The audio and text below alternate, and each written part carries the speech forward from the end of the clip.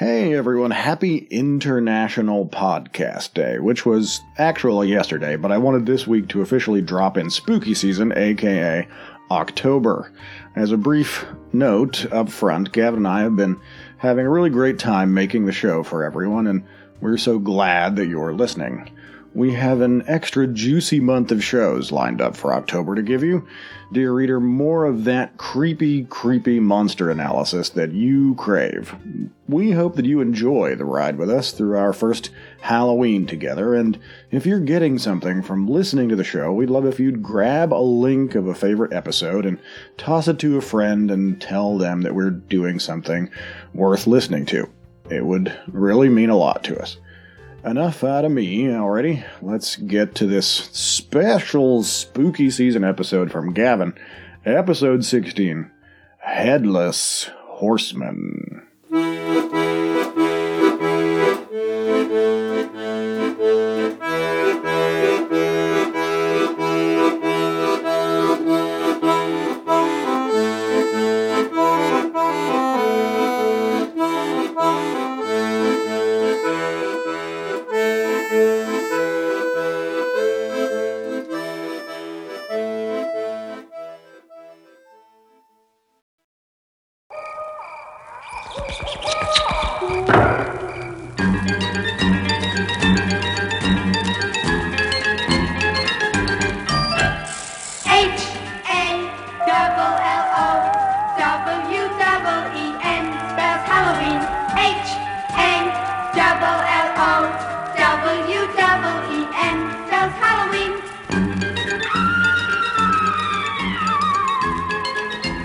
Welcome to Oops All Monsters, the deadly, unserious show about creatures, cryptids, and curiosities curated by two weirdos from wild and wonderful West Virginia. That weirdo with me when I can get him to stop replacing his teeth with candy corn and screaming at the neighborhood teens is Gavin.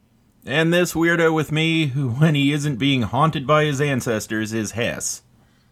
And we are here to, as we always are, delight and edify you with tales of mysterious monsters from mythology, film, literature, TV, as well as gaming from the console and the tabletop and beyond. And on a rotating basis, each of us brings a monster into the shop unknown to the other presenter and discusses their origins and implications for the benefit of you, dear readers at home. So a quick reminder that we will be referencing throughout the show images in our describing segment at the end and just during the general meat of the show that will be available on our Instagram at Oops All Monsters. So please go over there. And it will also, there's also a hub in our link tree there to all of the cool stuff that connects us to our various places, our various existences on social media and whatnot all over the interwebs. So, Gavin, this is your episode, and also my understanding is that you have a vocabulary for us. Is that true? Yes, it's all very villainous. Not really, though. But yeah. Okay, so let's slide over into our hit segment. Villainous vocabulary. So, what are we looking at? What word do we have for vocabulary today, Gavin? Today the word is bellwether. Okay. All right. Do you know what a bellwether is? Maybe not in the way... Oh, no, I don't. I don't think so. Like Bellwether? Yes. Okay, what is it? It's a leading sheep of a flock with a bell on its neck. That's the sheep that Mary lost. Okay. Or, in modern terms, it's an indicator or predictor of something. Yeah, that was the usage that... yeah, I mean, that's not a bizarre usage. So and such is a bellwether of forthcoming events. That I knew. But it came from the sheep in front with the bell on it that all the other sheep follow. Huh. I assume that's the one that the dog wrangles primarily. Yeah. Do you think that they follow the sheep because of the bell, or do you think that the sheep... Probably. If if we have any shepherds in our listening audience, who knows whether they follow the sheep because it's got the bell on it, or because it gets the bell on it because the sheep follow it, somebody let us know. How are we going to introduce the completely mysterious to me subject matter for our first inaugural spooky season subject ever? This one, I'm going to probably delay this one by a day or so that it's officially in October. This will be but it will definitely be spooky season. So how are we going to introduce today's topic, Gavin? I can do a story, but you might get it pretty quick. I mean, it's your rodeo. All right, let me change the story completely here on the fly. Let's say that you are the prince of all of known Ireland, which is just the land from the coast to the mountain behind you, and you don't dare go past that mountain. Mm-hmm. So you're the prince of all 8 acres of Ireland. And and your cousin is also vying for the throne. So one night, whenever you're called into the field for some medieval reason, he takes at you with an axe and cuts your head off. And then you're dragged into the unseelie court by various banshees and ghasts, and they offer you to be a martyr to forever roam the earth without your head, telling future princes of Ireland to beware. Oh, and you are on a horse. Okay. Well, I think I may have finally come across it. Is it Christopher Walken? Yes. It is the Gan Cahan, or the Doulahan, or popularly known the Headless Horseman. Oh, okay. Well, this is spooky season indeed. All right. How interesting. Okay. Well, all right. Well, this is going to be a chunky monkey of a certain kind. It's pretty chunky. This is really traditional American folklore. At least the Ichabod Crane story is. But yeah. I don't know. You tell me, because I'm where in this tale. I had no idea that there were going to be fairies involved. Yeah, I was going to focus on the Irish Doulahan, which is what the Headless Horseman is based on. Really? Yes. That is news to me. So how am I spelling Doulahan? Dullahan. Okay, and sometimes called the Gan Kian, which literally translates to without a head. And does Doulahan have any of those like wobbly Irish like dealy boppers over any of the letters? No. Okay, just no. You can type that straight into Google. All right. The imagery of the Doulahan that has been brought to its modern conclusion is a headless figure that carries its head so it can look around better, and carries a whip made out of a spine. Okay, that gives me a whip made out of a spine. It's got big Bo Diddley vibes. I walk 47 miles of barbed wire. I use a cobra snake for a necktie. I got a brand new house on the roadside, made from rattlesnake hide. I got a brand new chimney made on top, made out of a human skull. Now come on, take a little walk with me, Arlene, and tell me, who do you love? The Doulahan, I've got the 5th edition explanation, the 5th edition D&D thing in front of me, so I'll just do that first. A Doulahan is a type of fey creature born in the unseelie court. Doulahan resemble undead due to their headlessness, but both head and body are kept alive by a curse. Inclined to travel at night by unseelie magic and their own appearance, grim folklore has sprung up about them. Doulahan are created by unseelie fae when they decapitate a human or a similar race.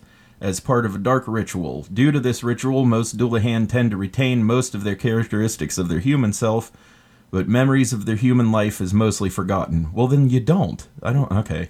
Only a few Dullahan manage to remember a few memories from their human life due to a trigger or lasting impression that can never be forgotten. Dullahan are also capable of producing offspring, but much like a tiefling, the offspring will be a Dullahan, regardless of the partner's race. That's hilarious.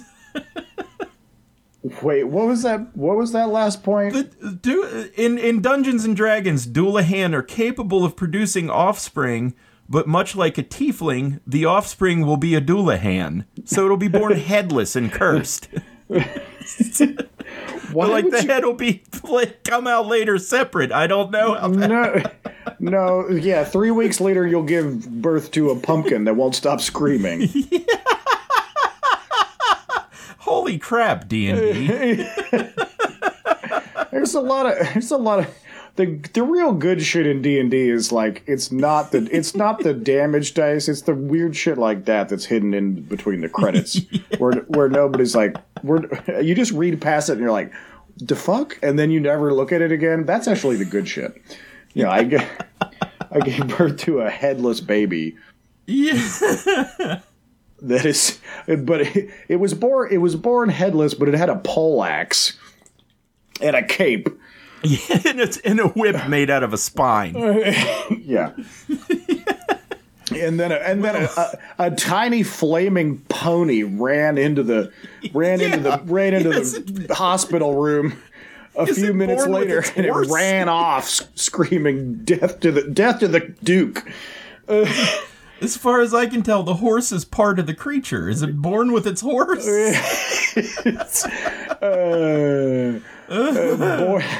Born with my horse. All right, I don't. So anyway, okay. Yeah, right. Going farther than D&D 5th edition, we can look at an Arthurian tale of Sir Gawain and the Green Knight. Because the Green Knight, who was made by Morgan Le Fay, Arthur's sister, came and told Gawain, challenged Gawain to a fight and said that every blow that you render unto me, I just put that in there, it's not written or anything. Every blow that I have to suffer, I'll come back a year later and do the same thing to you.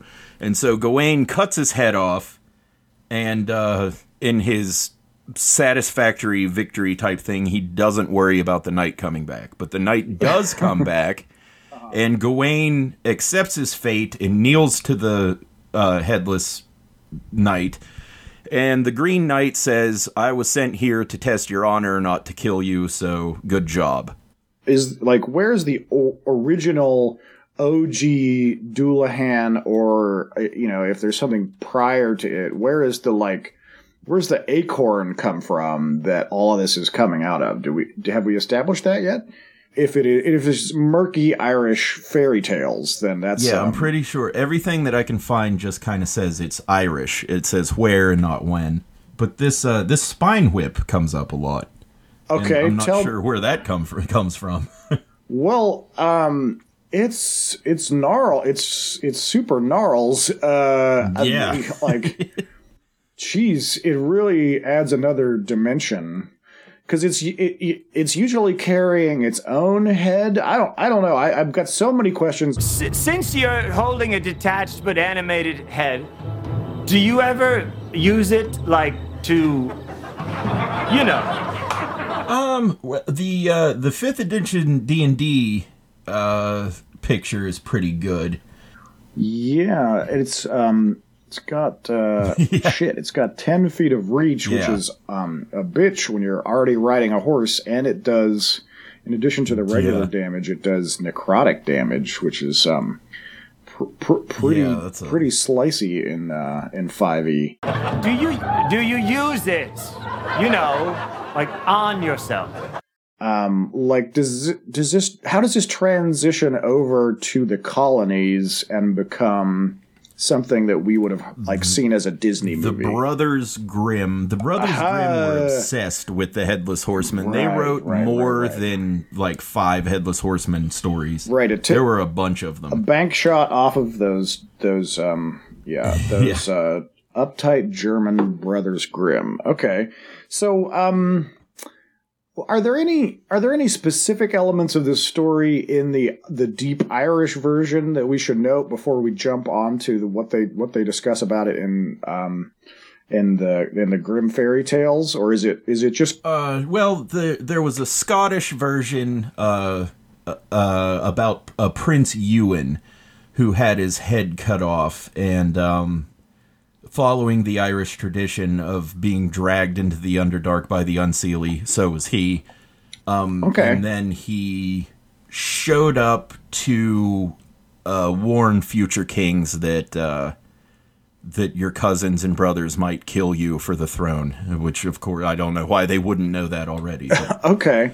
The Scottish Ewan guy is more of a cautionary ghost than like a terror ghost. Depending on how you're spelling that, also I think there's a Gaelic that might be like, you might say that like Owen, basically, like if it's like E, it's like pretty much. It's like EO, and then there's some GH stuff, and I think it's an Owen kind of thing. Scotch and Irish is pretty much like Microsoft and Apple.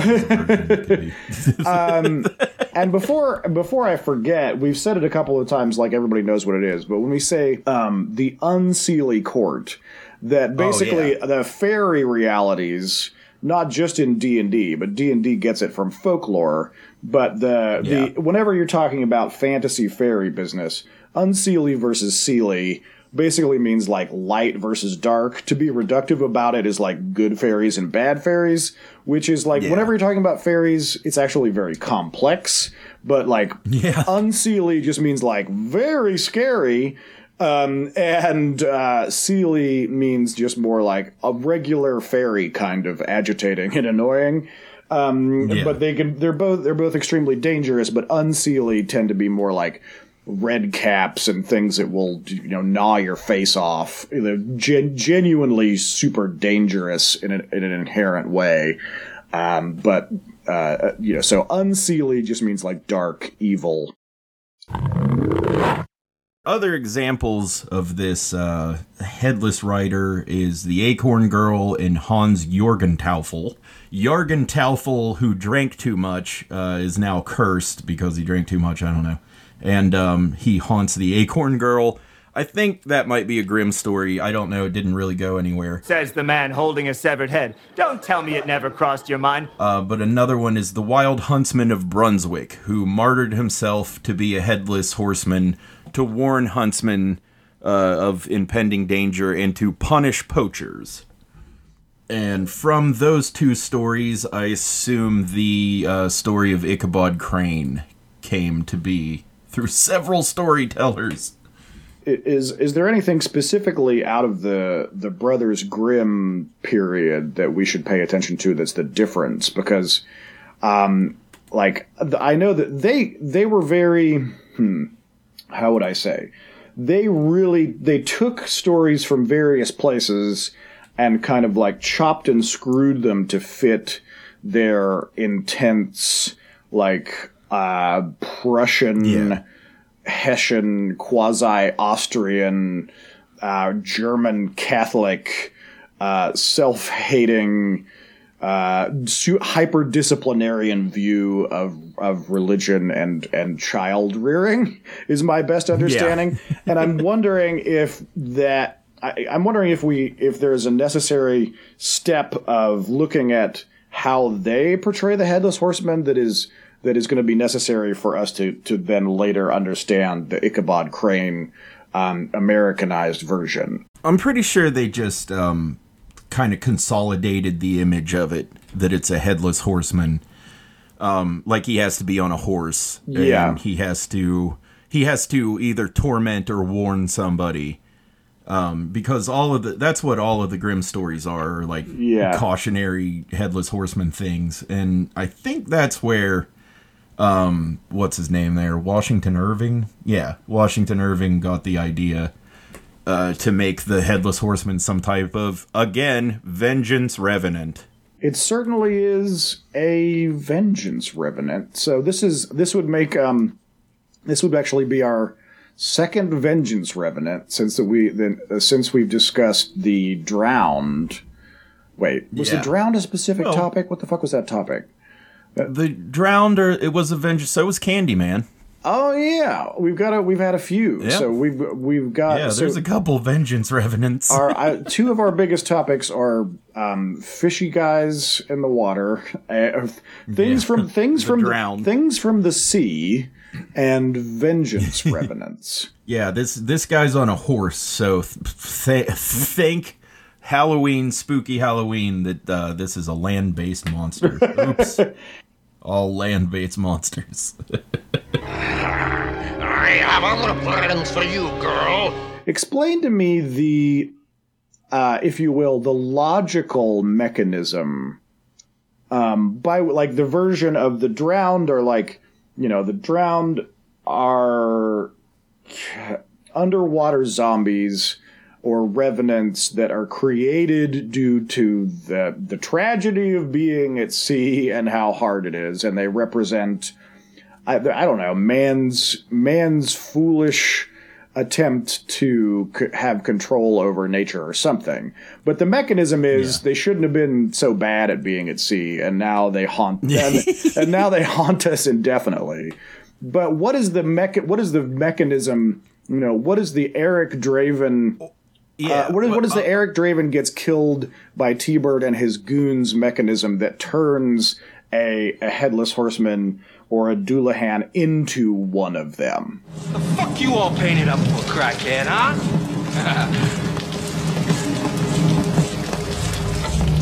Halloween ain't till mañana. I've noticed, and not very many people brought this up, but I noticed a lot of these stories, if not 90% of them, the Headless Horseman is royalty or a nobleman, like a knight, and they were killed because of their position. And I don't know why nobody else made that connection. No, that's, you know what? That's really, I'm going to say, given no historical knowledge, that sounds very right to me.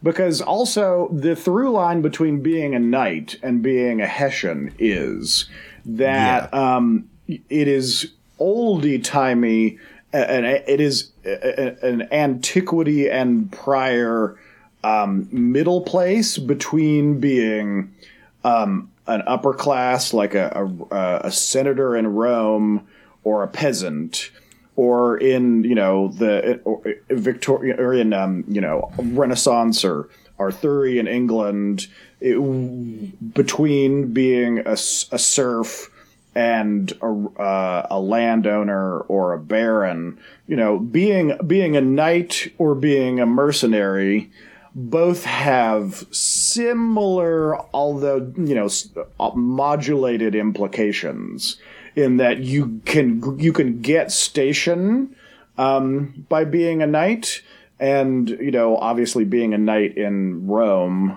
is different than being a knight in medieval England, but there are elements of it that are similar, where flavors and rights of quasi-royalty are granted to you, but you are still kind of seen as like common trash by the people that are actually have like aristocratic station. Yeah, who don't do such things as engage in warfare. What brutality. Oh, I watched my brother chopping wood. I saw you kill a man with a shield. You'll be unstoppable with an axe. Don't get killed. Nor you, my friend. So whatever that consistent element is, you're probably not wrong. I was looking through headless royalty stories. There's a Northern India story about a headless prince that pretty much does the same thing that this Irish stuff does. He was a prince that got his head cut off by a relative, so the relative could be prince, and now the headless version in Rajasthan roams the Indian countryside, and he's seen as more of a hero than really like a villain or a vengeance type thing. Like he protects villagers and stuff from bandits. Yeah.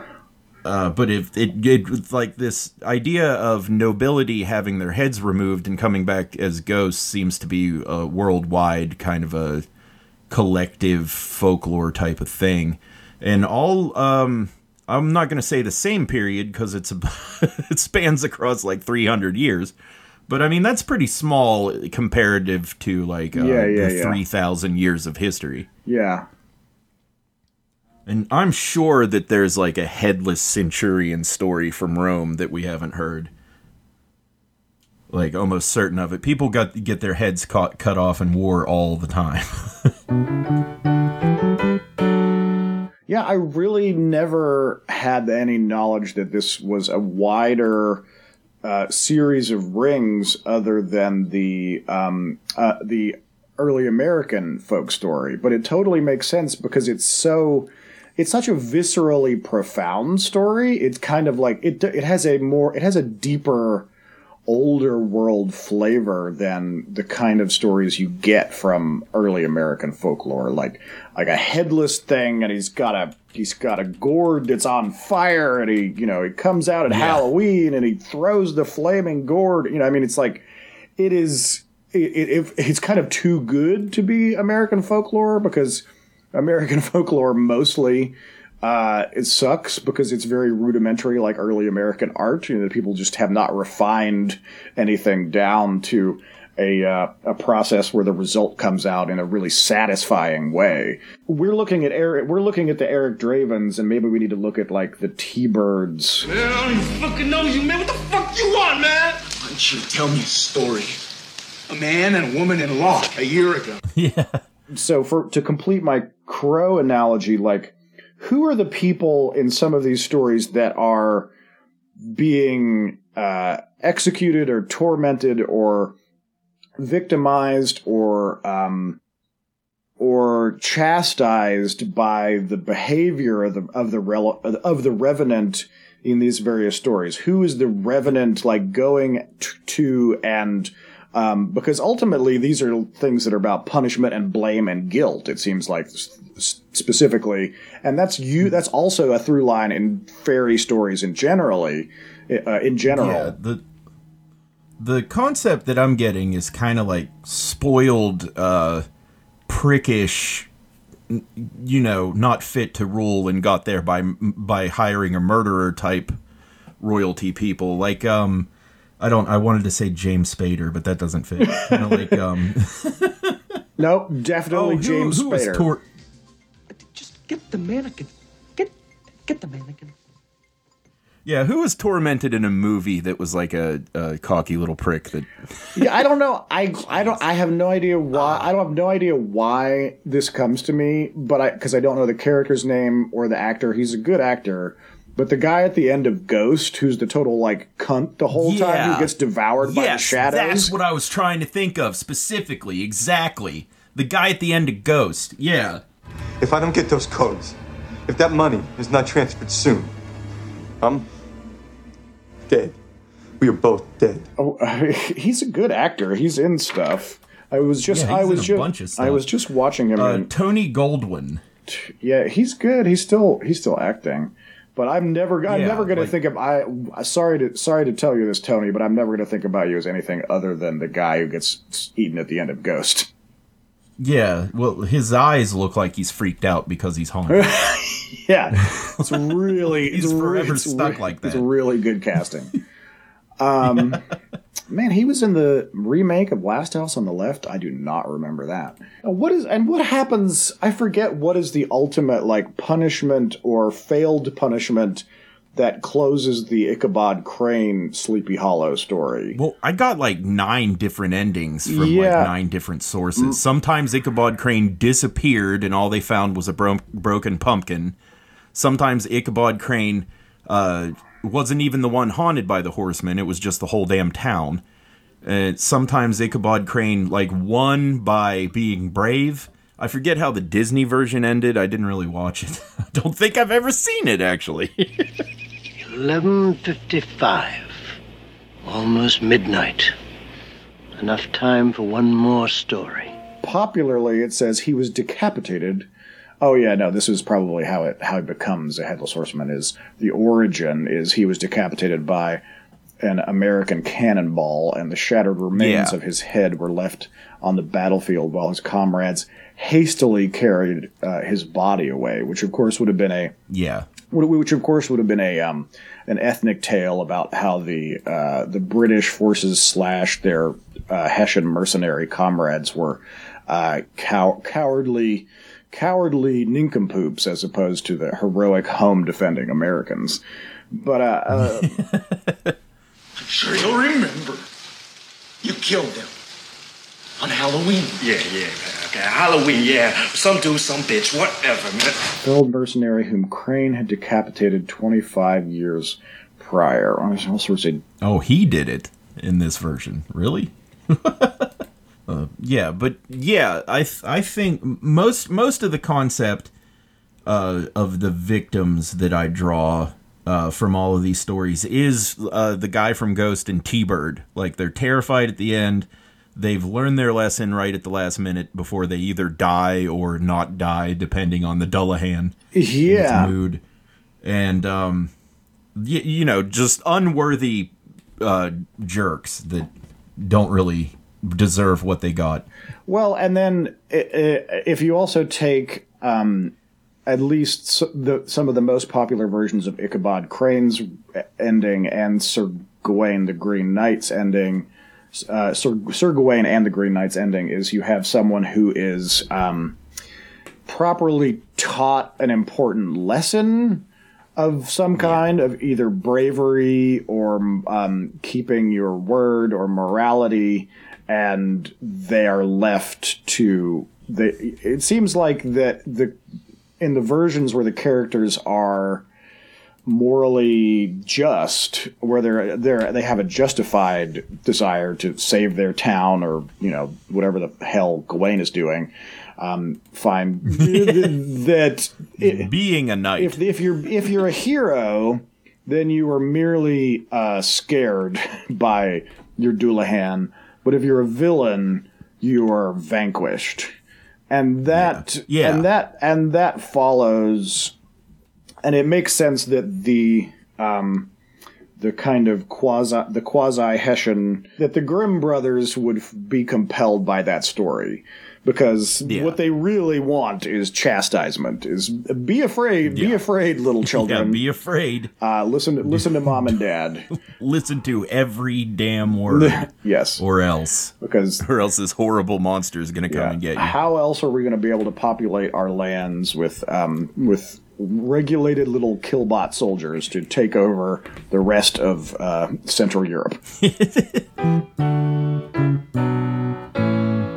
Which brings us to modern day in 1990, where I was told by my insane aunt while driving on 19 to either to like the Carmichael's drive-in or somewhere, that the road was haunted by a specter that rides a headless horse that goes by the name of the Vagabode.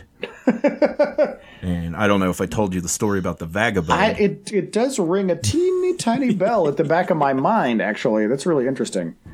Huh. The bulk of that story was that my aunt could make a spooky voice and say Vagabond and scare the crap out of my cousins.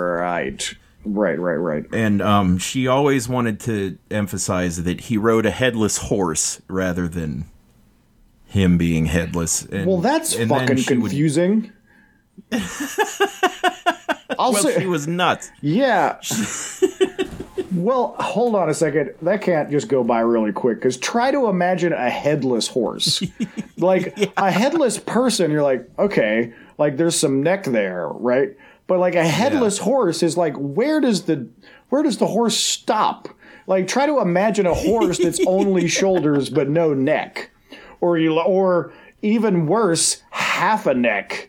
Like, what is half a horse's neck? A horse is like 1/24 a horse is like 16% neck. Like a headless horse is more upsetting than anything I've ever thought of before in my whole life. Like you will put Johnny Fontaine in your movie. Oh shit! That's like headless horse. Yeah. Okay, but anyway. All of this vagabond talk is kind of making me realize how Doulahanny, the American comic book character of Ghost Rider, kind of is. Ghost Rider has big Sleepy Hollow vibes. Now that I look at it, you get the flames. You have a character that is riding out of a supernatural dimension after his own death as a vengeance revenant who has a deadly whip and an unstoppable steed who roams the countryside dealing out punishments against his enemies. Ghost Rider, motorcycle hero.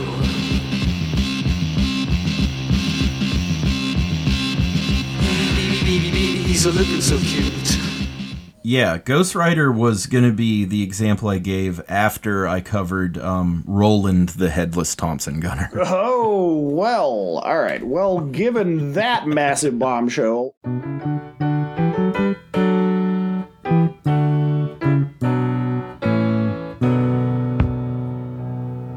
Given that massive bombshell that no one else on the listening to the program will get, let's go to the apothecary for a brief break and come back with Ghost Rider and Roland the Headless Thompson Gunner. All right. Sounds good. All right. Fuck this chicken. All right. Yeah.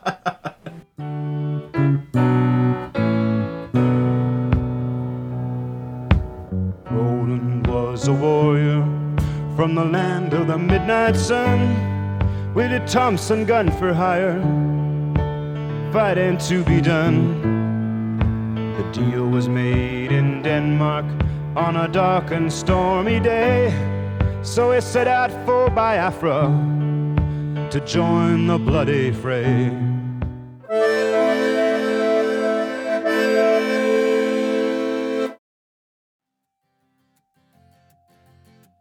Hi there. My name is Douglas Raffensperger, and I'm the CEO and founder of Douglas's Cutlasses. Have you ever found yourself in this situation? You've just gotten home from a long day of spur and growth at your small but thriving business. You're just trying to slice some quality deli meats and cheeses for a relaxing snack, and suddenly there's a mysterious intruder rummaging through your garbage outside. What's a domestic disruptor to do when you get in a pickle like this? Pull out your handy-dandy, short-handled, half-guarded naval sword, that's what. Here at Douglas's Cutlasses, we've got every possible cutlass for every conceivable scenario. Are you an aspiring or current CEO of a Fortune 500 company? I've got a cutlass for that. A middle school teacher struggling to maintain discipline in the classroom? I've got a cutlass for that. Looking to add a little flair to drab dinner parties? I've got a cutlass for that. Some people say to me, but Douglas, I'm not a pirate, privateer, or sailor. What do I need with a battle-quality 27-inch half-guard naval sword? I'm so glad you asked.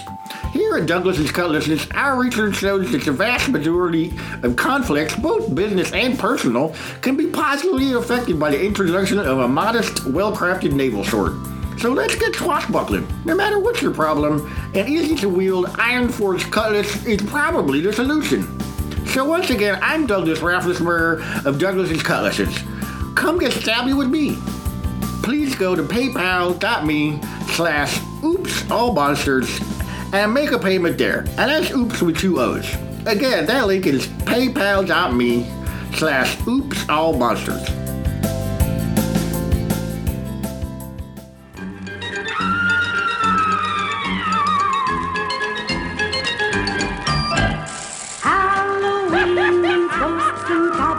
Skeletons, monsters, and howling cats, spooky masks and jack-o'-lanterns, witches and devils and big black bats.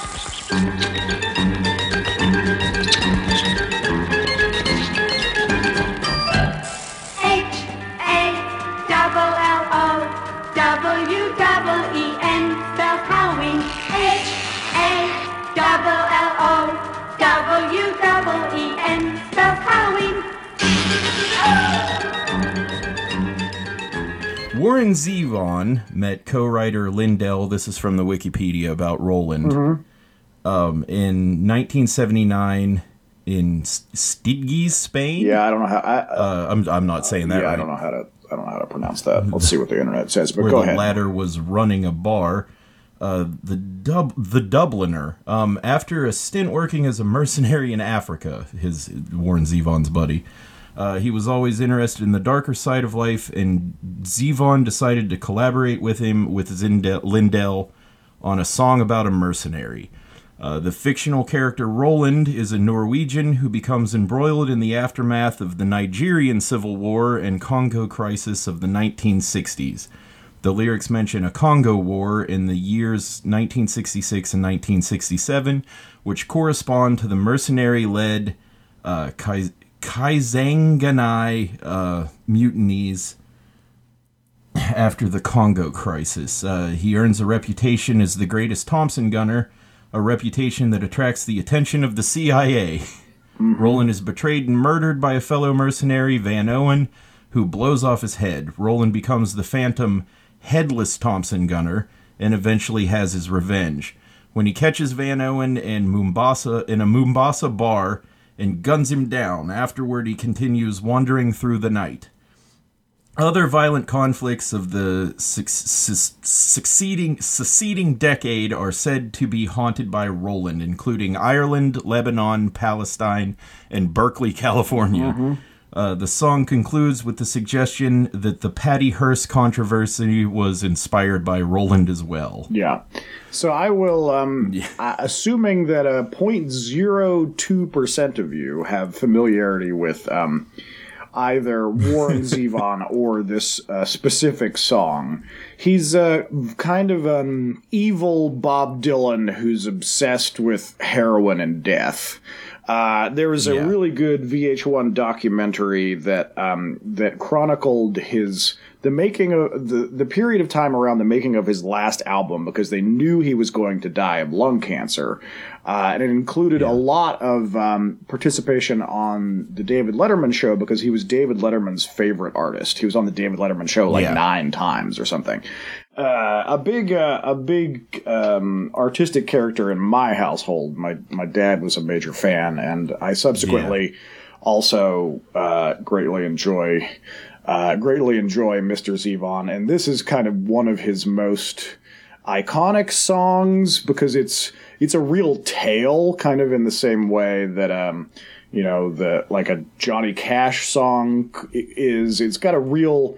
It's not the kind of song that gets played on the radio nowadays, because you really have to sit down and listen to it, because it's really about something. It's about a mercenary in far off lands who gets double crossed by one of his friends and blown away, but comes back as a headless ghost and takes revenge in a gin drinking bar in a far off African land, and it just fucking kicks ass. It's just so badass, and it's one of the best songs I've ever heard.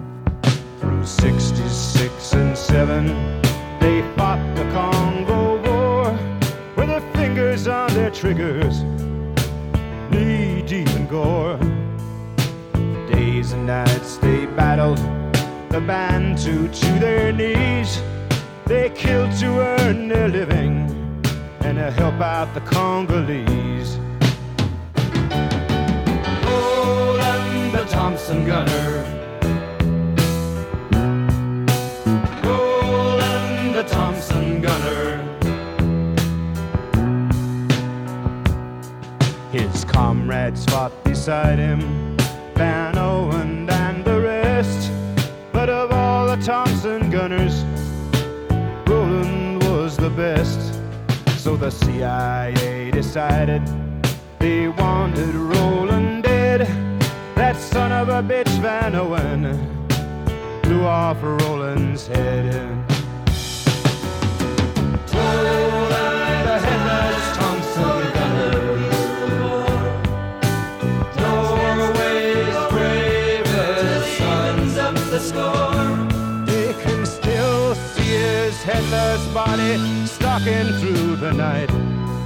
In the muzzle flash of Roland's Thompson gun.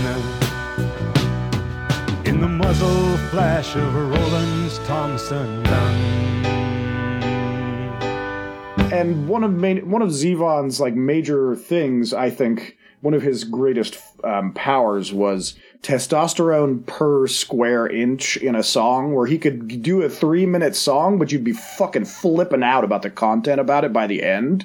You know, like from the same, like Excitable Boy, the titular song of that same album is absolutely wild. It's kind of a cautionary tale about letting young men get away with being psychopaths, and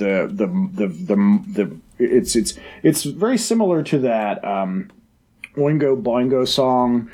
He's just a lad. After 10 long years, they let him out of the home. Excitable boy, they all said. Excitable boy. And he dug up her grave and built a cage with her bones. Excitable boy, they all said. Excitable boy. Well, he's just an excitable boy. Where it's kind of riffing on, and like, oh, boys, the boys being boys culture of the middle of the 20th century, and that this is, some people are clearly monsters and they should be locked up forever because they're, like cannibals and murderers and rapists and things. But anyway, the point is that this song is it is one of the juiciest, but it is also like kind of cool and mixed with history. I can't think of almost anything like it, and I'm not really into singer-songwriters like at all. Warren Zevon is about one of the only times I go for a singer-songwriter, but he's an incredible character of the 70s and 80s primarily. And if you've never checked him out, I'm sure I will get some little clips of some Warren in here and some links, because Warren Zevon, big fans over here on Oops All Monsters. I am about singer-songwriters, absolutely. And Warren Zevon is probably in the top 10 of all time. Roland searched the continent for the man who done him in. He found him in Mombasa, in a ballroom drinking gin. Roland aimed his Thompson gun, he didn't say a word, but he blew Van Owen's body from there to Johannesburg. Roland the headless Thompson gunner. Roland the headless Thompson gunner. Roland the headless Thompson gunner. Talking about the man. Roland the headless Thompson gunner. The eternal Thompson gunner, still wandering through the night. Now it's 10 years later, but it still keeps up the fight. In Ireland, in Lebanon, in Palestine, in Berkeley, Patty Hearst heard the burst of Roland's Thompson gun and body. Yeah, he's absolutely, and particularly how fantastic he is versus how famous he is an absolute crime. And one of the other things is, you've heard his most famous song, you just don't know it's him. Werewolf of London is, as he described it, a stupid song for smart people that you will hear every spooky season in a Spirit Halloween shop, or on your uncle's hi-fi stereo, or in the mall, or whatever. You're going to hear Werewolves of London. But that's his big commercial hit, which allowed him to roll around Los Angeles on all sorts of heroin for like a decade after that. Or, in case all of you punk rockers didn't know, which most of you are into music and you do know, he wrote Carmelita. G.G. Allin did not write Carmelita. Yeah, G.G. Allen did not write anything good because G.G. Allen was a trash man made out of trash. I don't think very many people are going to care. 72 trashed out gutter snipes just put an elbow under their chin off of the burned out carpets that they're laying on right now to go, hey, what did he say about something? And then went back to sleep. Yeah. So, hi, guys. Now that you mention, okay, like make a connection between like Sleepy Hollow or the Headless Horseman and Roland the Headless Thompson Gunner. It's Roland, super obvious. Yeah, he's a mercenary. He has his head blown off. He comes back for revenge. He there was another example. But the main thing is they are tales of moral failing and consequences. That's really all. It's really like it doesn't. If it's super complex, it actually kind of misses the point. It's like it's really closing a loop of justice and karma. And I'm not a big person for like karma in my fiction necessarily, but you know, the Roland the Headless Thompson Gunner song is one of the most satisfying and simple, karma stories that you can possibly get. You know, it's kind of like if you could do the whole story of Eric Draven and the Crow in like a 3-minute and 47-second song, and also make it good. Yeah. And I challenge anybody to get me there. But it totally, completely makes sense. I doubt that, who knows if Warren had this in his mind or whether just the very, like, magnetic power of, like, the Headless Horseman kind of story, the Gawain and the Green Knight kind of story of these headless characters that are seeking vengeance was just, floating around in the collective unconsciousness in a way that he could just like snatch it and add it into the flavor of his song. But it so obviously would go on a spreadsheet of these ideas that are all of a certain type. It completely makes sense. He wrote that song, and this is a weird thing I'm about to say. He wrote this song in 1978, and he's bringing up conflicts that happened in the 60s. And I think like the Headless Horseman type legends and everything were starting to come around in like 1870s, 1890s. And back in the 1860s, the world was at war. Like, it wasn't just the American Civil War. There was a war in Mexico. There was a war in Russia. There was a war in Japan. There was a war worldwide in 1860 through 1870. And kind of like 1970, in 1960, there was a lot of conflict going around. And I think like a 10-year...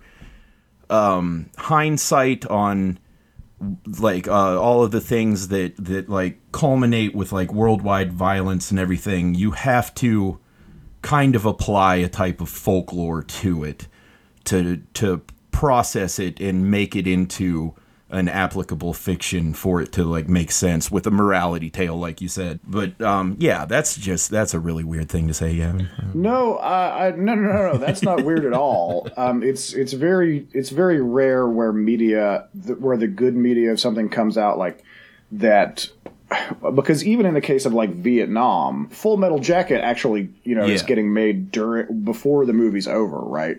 But before the war is over. But the war's been going on for what, like 13 years or something at that point? Or, like 13 years. It's like, I'm going to get that number wrong, but you get my point. Is they had a little bit of room by which to get started. Like we thought, like, oh shit, by the time we get our podcast rolling, this pandemic's totally going to be over. But like, oh wait, that's not everything is clean and quick like that. So life is dirty, and you don't know how long certain things are going to go. But also, I think I think that this discussing these various conflicts, actually, you hit the nail on a head of an idea that I had when you were presenting the earlier aspects of this concept, in the very first chunk, that I was trying to decide whether I wanted to lean into this or not. But since you walked right up to the door and knocked on it, I'll go for it, because in the Roland song, when he specifically lists in Ireland, in Lebanon, in Palestine, in Berkeley, and then he holds that really long note. When he's iterating those examples, okay, those are also examples that create a logical through line for all of these kinds of morality stories that match the Doulahan that you've brought. You know, you've got Ireland's troubles and Palestine versus Israel and slaughter of innocent people in Berkeley. These are cases where you have weapons and violence and kind of how would I say it? Like a completely nonsensical violence that if you were an alien and you were looking down at the planet Earth, would be just like, what the fuck is going on? It was very much like that episode of Rick and Morty where they go down to the planet with his ex that's like a communal brain, and then they turn the communal brain off. The cone nipple people will rule this world! You shut your mouth, you dirty knife nipple bastards! What'd you say to me, you target chest piece of shit? Race war! And it turns out that everybody having the communal brain was preventing massive racial war. Yeah. As Americans, it's kind of, in a way, easy to look at the Irish troubles and be like, you're all just a bunch of fucking... stop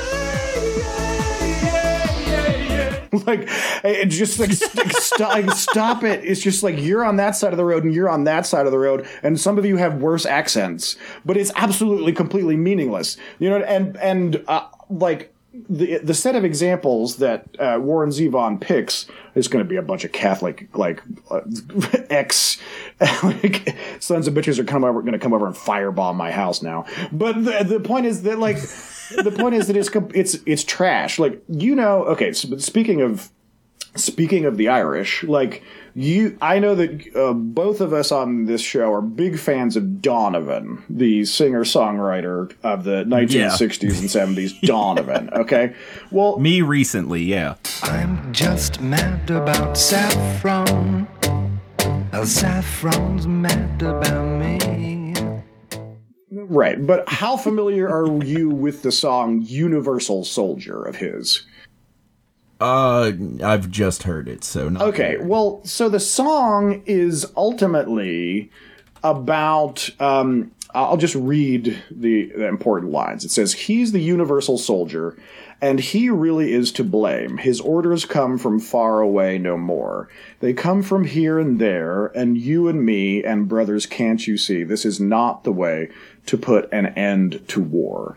And really, ultimately, the message of the universal soldier is that if everybody who is just willing to kill because patriotism, and regardless of what the patriotism is, meaning what side of what line you're on is, if you just removed all of the universal soldiers, then all of the conflicts would be non-existent and completely unnecessary. They're unnecessary already, but the only reason that you need dangerous men with guns is to protect you from the other places dangerous men with guns.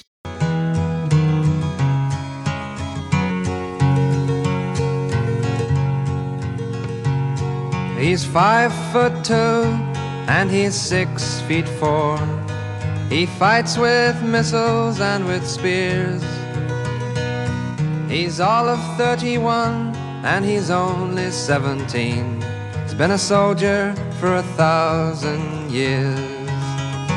He's a Catholic, a Hindu, an atheist, a Jain, It's a very 1960s concept that I am not surprised has not translated effectively in the 21st century. It is like a true flower in the M16 barrel idea. And that idea of the universal soldier is kind of the thing that Warren is indicating in at the end of the Roland song, that you can plug and play the idea of the true mercenary of I just do this and it doesn't matter who I am or where the conflict is or whether I'm, it's very tongue in cheek when the lyrics say that he's there to help out the Congolese. Like, a mercenary doesn't give a shit. It's like, who's got the cash and will help them not get killed in a conflict? And because that's what being a mercenary is. It's easy to miss, I think, the forest for the trees in the Doulahan, because the fact that your symbolic ethical or your symbolic like fairy demon that is going to like caution you or bring justice, it doesn't have a head, I think it means what you think it means if you just think about it for 3 seconds. It's like that, like the headless soldier is the point. Like, what is it about the headless soldier that you should take in as a disturbing concept if you just meditate on the thing that it's telling you, right? Like the headless Doulahan is the universal soldier in a way. But there's also a yin and yang there, because ironically, by becoming a Doulahan or a headless horseman, you've now become a thing that definitely has a moral compass, or you are just the like Judge Dredd of a universal compass, that you were kind of like the fingernail of a larger spiritual or religious or ethical system that's saying like do or do not do this or that, and poking Ichabod Crane with your pointy Hessian broken fingernail or whatever. I'm a lumberjack and I'm okay. The fact that the guy's got no head is not just like not just like a Marvel Comics Ghost Rider cool ass thing. I mean, that obviously like buttresses the mythological strength of the story. Like, it's got no head, it's on fire, it's on a horse, gonna kill me. But like the warrior with no thinking apparatus who just does their job diligently is like, that is it's a thing to meditate on, right? Like, either we should listen to that monster or we should eliminate that monster, depending on how you're looking at it. I don't know. Wherever there is injustice, you will find us. Wherever there is suffering, we'll be there. Well, that would bring me to the contrast between Roland and Ghost Rider, which would bring us into Ghost Absolutely. Rider. Ghost Rider is a lot more personal. Yeah, okay. And seemingly more divine than just like geopolitical, what is a soldier, what is war. Yeah. Like the Ghost Rider is after people because they have offended heaven. Right, he's a like specifically the Christian heaven. Yeah, if we had like a chart of all of these like Doulahan / Revenants, he'd be a lot closer to Eric Draven than to the Arthurian knight or whatever. I mean, what are the differences with Ghost Rider? Because he's an actual dude, right? Like he's originally he's Johnny Blaze, and he's like. Yeah, he's made a deal with Marvel's not the devil character, Mephisto. Yeah, I'm Mephisto. Yeah, I'm Mephisto. Definitely not the devil, kids. In 1988, super not the devil. Don't worry about it. I'm just very devilish. I'm less upsetting than him. Yeah, I'm look at him. Oh, Powerpuff. I'm going to have to put some stank on that when I put it through the editor machine. Yeah. Him. Yeah, I'm looking at pictures of Mephisto. That's the devil. Yeah, he's the devil in a Marvel Comics leotard is what he is. Yeah.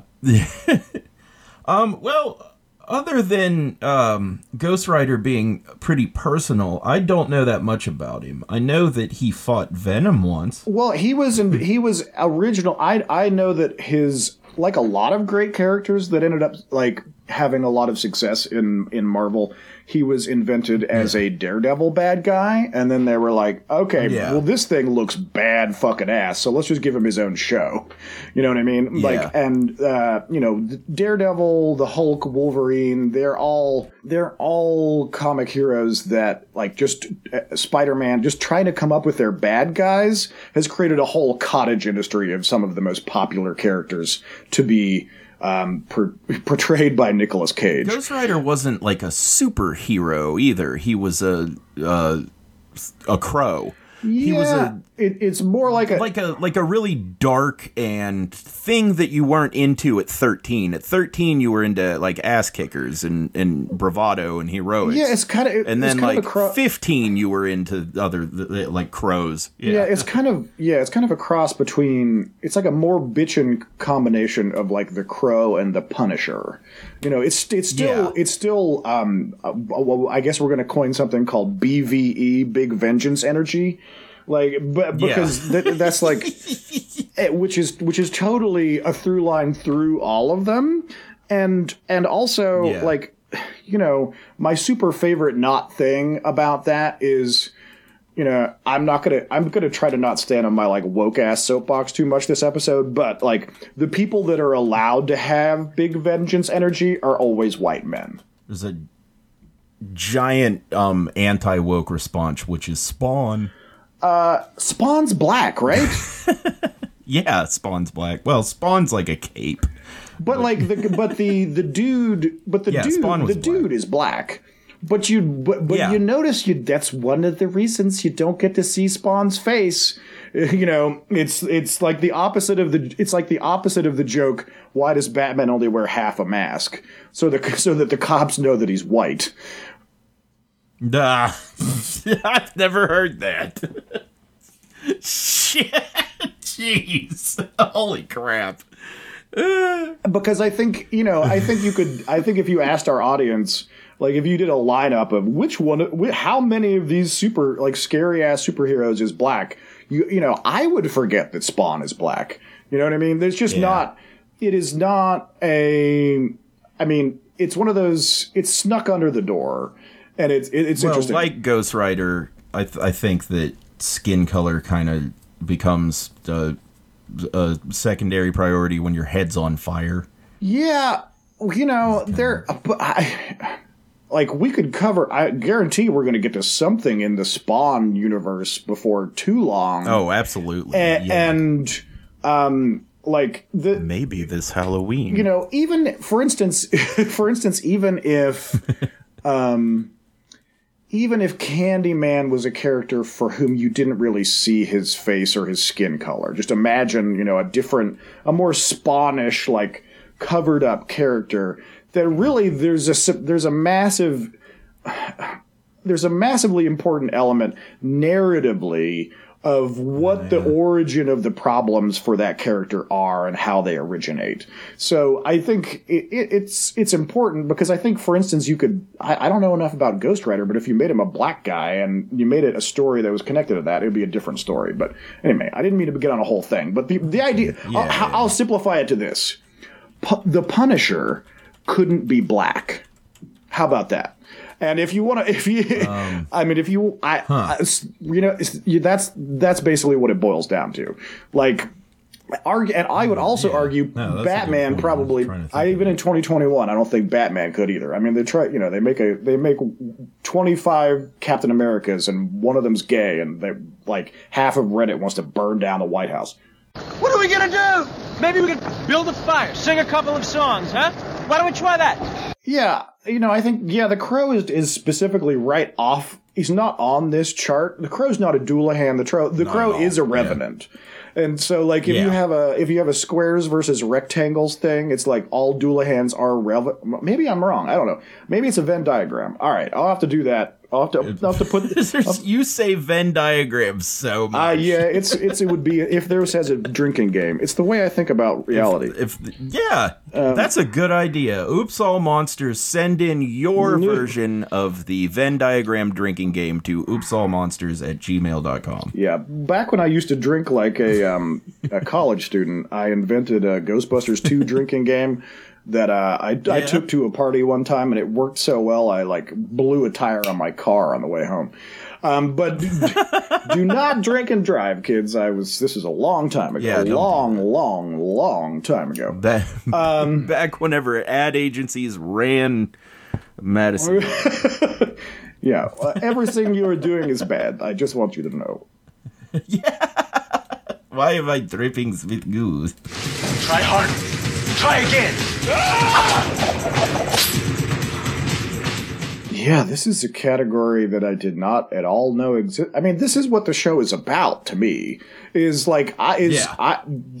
to me is like realizing that I've been staring at a crossword puzzle or a word find the whole time and being like, holy shit, that was right in front of me for like decades and I didn't even notice. Like I should have seen that Ghost Rider and the Headless Horseman and Roland the Headless Thompson Gunner were all one thing. They were all like in a drawer, and it just never stuck out to me. Like that to me, that's what this show is to see like I'm looking for the hidden threads that will actually tell us something about the stories that we are telling as human beings. Like what are these stories doing for us, and what are these stories doing for us, and what common elements are necessary to like get us through various problems, you know, because not only is a Doulahan or a Headless Horseman about morality, it's also a way to contextualize grief, because ultimately this is always attached to somebody's died, even if it's just the guy who comes back as the Doulahan. Sometimes it's that, sometimes it's another character, you know, like when you're a Revenant, it's frequently because you've had a profound grief experience like Eric Draven, and you come back and you're all pissed off about your girlfriend in Detroit, or something else. And in order to have the origin stories for these characters like the Ghost Rider, who you actually do have a narrative of who he was and then who he becomes, and he's got to make a deal with a super not the devil, then it becomes like a thing where grief is totally understandable. And that's like where Ghost Rider definitely does have a lot in common with Candyman, is you can look at the Candyman and go like, okay, this mechanism of pain and grief actuated him into a thing that is like trans-dimensional and out of time and dangerous, right? Like in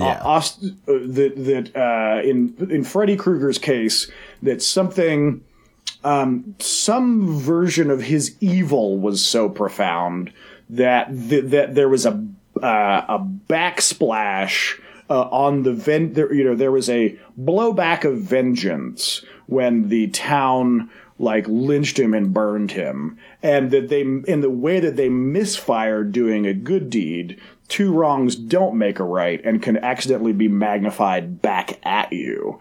And it's interesting that it's not the exact same story, but it's on the same plane on some level where you can see how they're riffing off of each other. This landing is going to get pretty interesting. Define interesting. Oh God, we're all going to die?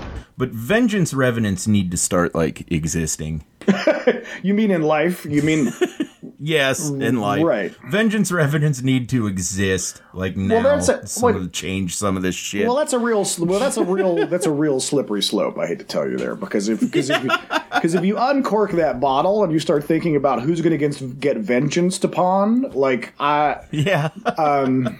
As much as I want to enjoy ghost story movies and haunted house movies, one of the main problems I have with it is separate from the like whole like past life bullshit, which I'm willing to suspend my disbelief to enjoy ghosty monster stories. But one of the main problems I have is like is always like, you were the one that got like a pass to come back and do shit, because like I it'll always be like, The ones that bother me specifically are like an asylum or a family annihilation, where I'm like, this asylum was so bad. And I'm like, well, how? Okay, so if any like congregation of terrible murders and tortures can happen, then a bunch of ghosts will come back. Well, how come fucking like Auschwitz or the Trail of Tears is not just like a giant flaming wall of souls that are just preventing traffic from going down the 5 freeway? It has to be aging Victorian in 1920s type of setting, or else it doesn't work. Right, oh yeah, the victims had to have known about the occult. Right.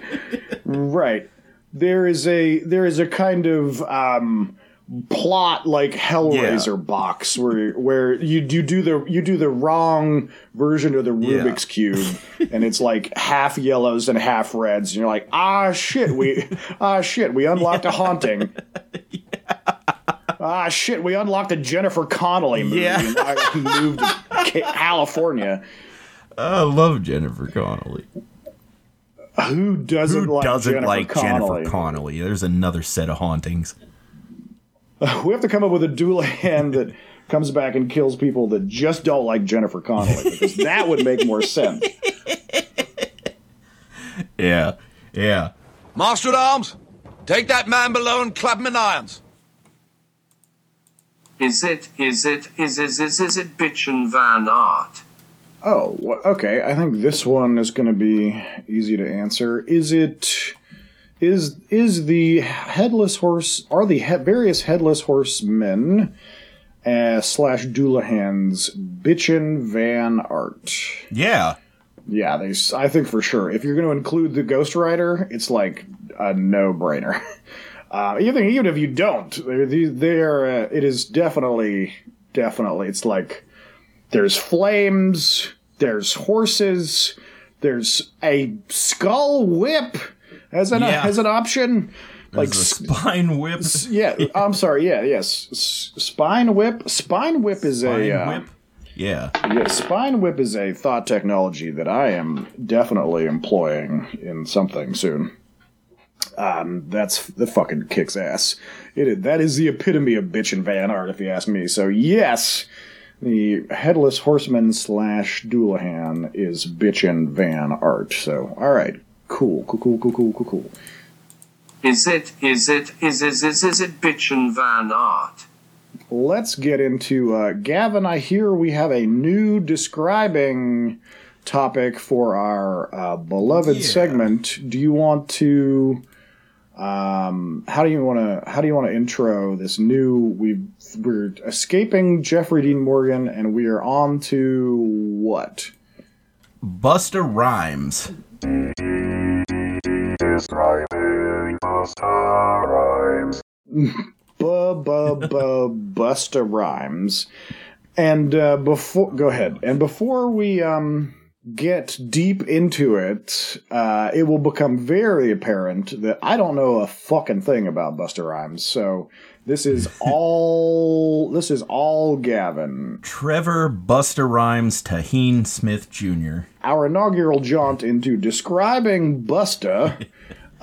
This picture, since you brought the topic in, I'll try to describe. This is it looks like kind of like one of these classic 90s Spike Jonze thievery videos with the wild fisheye lens, kind of Missy Elliott style, where the room is collapsed in, and he's wearing a costume that's big and fluffy that's the exact same color as the room, and gesturing with his finger right into the lens.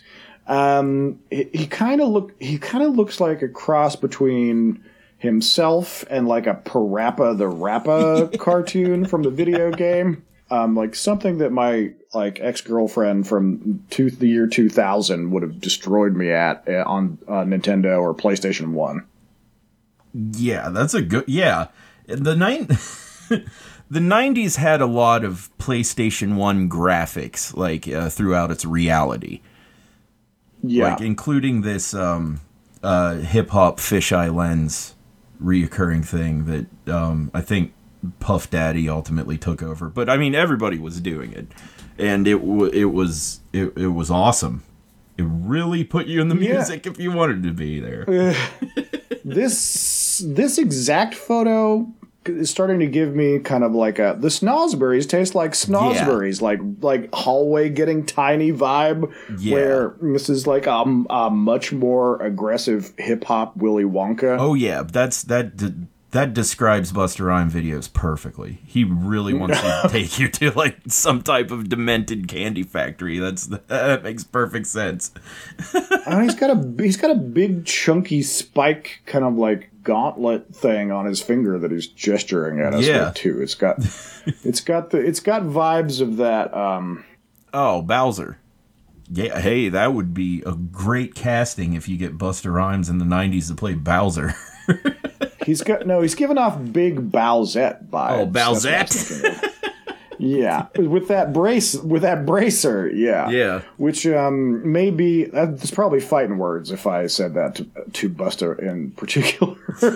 And all the stars coming off of him too. Kind of Super Mario. Yeah, he looks like he's gonna give me a lecture for not doing well enough in a Mario Kart level. Yeah. He's a Mario Kart drill sergeant is what's happening here. He's a little drill sergeant, yeah. You gotta shoot that blue shell right. I cannot even imagine. I cannot do anything in the vicinity of a Busta Rhymes impression myself. I couldn't either. You should do something as. It's probably part of being like an award-winning vocalist. It's hard to sound the way that you sound. Yeah, it's like part of the job. Yeah, he's definitely bringing a cartoon to life. Yeah, it also looks like he may have been.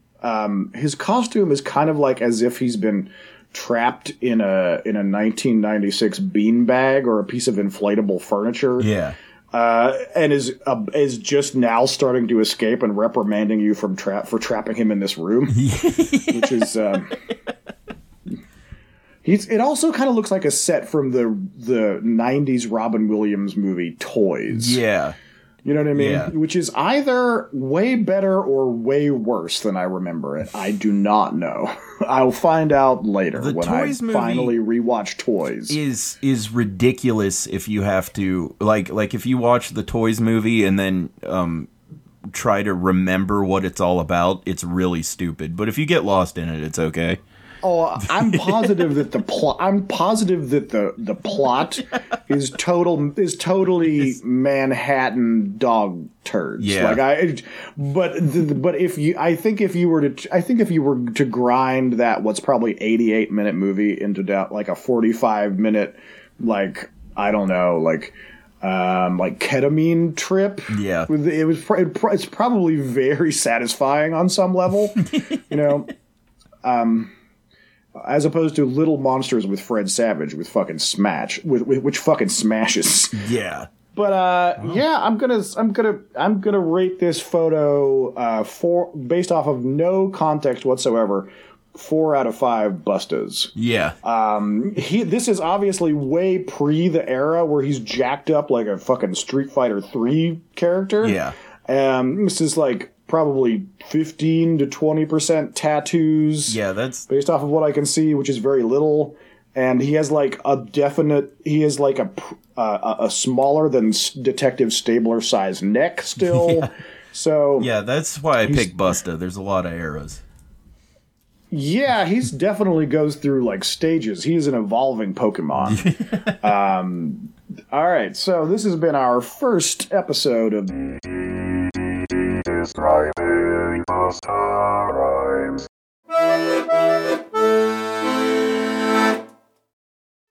And that brings us to the end of our time with you, dear reader. Until next time, when we deliver you another batch of beasts, bullywugs, and bowls of flesh-eating dessert fluff. If you would be so kind as to tell a friend or support us by throwing Oops All Monsters a 5-star review on iTunes, that really does help. I have a Twitch channel. All of October, I'm going to be trying to complete the MechWarrior 5 campaign. You can check me out at Twitch, Gavin Longshanks. Yep, and if you do not remember that one, it is in our link tree, which is in the description of every episode, as well as on our Instagram, so you don't have to memorize it. Yeah. So share an episode on your favorite social media and hit up that Instagram for the images that go along with each episode and our Busta of the week. While you're on that Instagram, comment on it and tell us what kind of monsters you want to see. Or email us directly with email at oopsallmonsters@gmail.com. Say all kinds of stuff. Tell us role-playing game stories. Tell us monster stories. Tell us Halloween stories. We want Halloween stories. That's oopsallmonsters@gmail.com. I emailed him in his email. And if you want to toss a coin into the potion fund, hit us up with a one-shot contribution at paypal.me/oopsallmonsters. Or if you're feeling really froggy, sign up at patreon.com/oopsallmonsters. This is a completely random note. I was looking at our various statistics. We have more listening in the Philippines than I would have expected. If anybody listening in the Philippines could recommend the kind of... I've heard that there are some really interesting Filipino monsters. Yeah. Kind of Filipino-flavored vampires and witches that I don't know where to start. So if anybody's got a suggestion, get us at the email at oopsallmonsters@gmail.com. So, lastly, I have to thank my wonderful friend Katie for our incredible theme song. Her work as part of the duo. Her work as part of the duo The Darling Kathleens can be found on YouTube at The Darling Kathleens. And with that, I have been Hess. And I've been Gavin. And this has been Spooky Season. Spooky Season. I surprised you with that one. That's fine. Okay, let's close the door. To thank our friend Katie for her work as a Doulahan. Oh, God.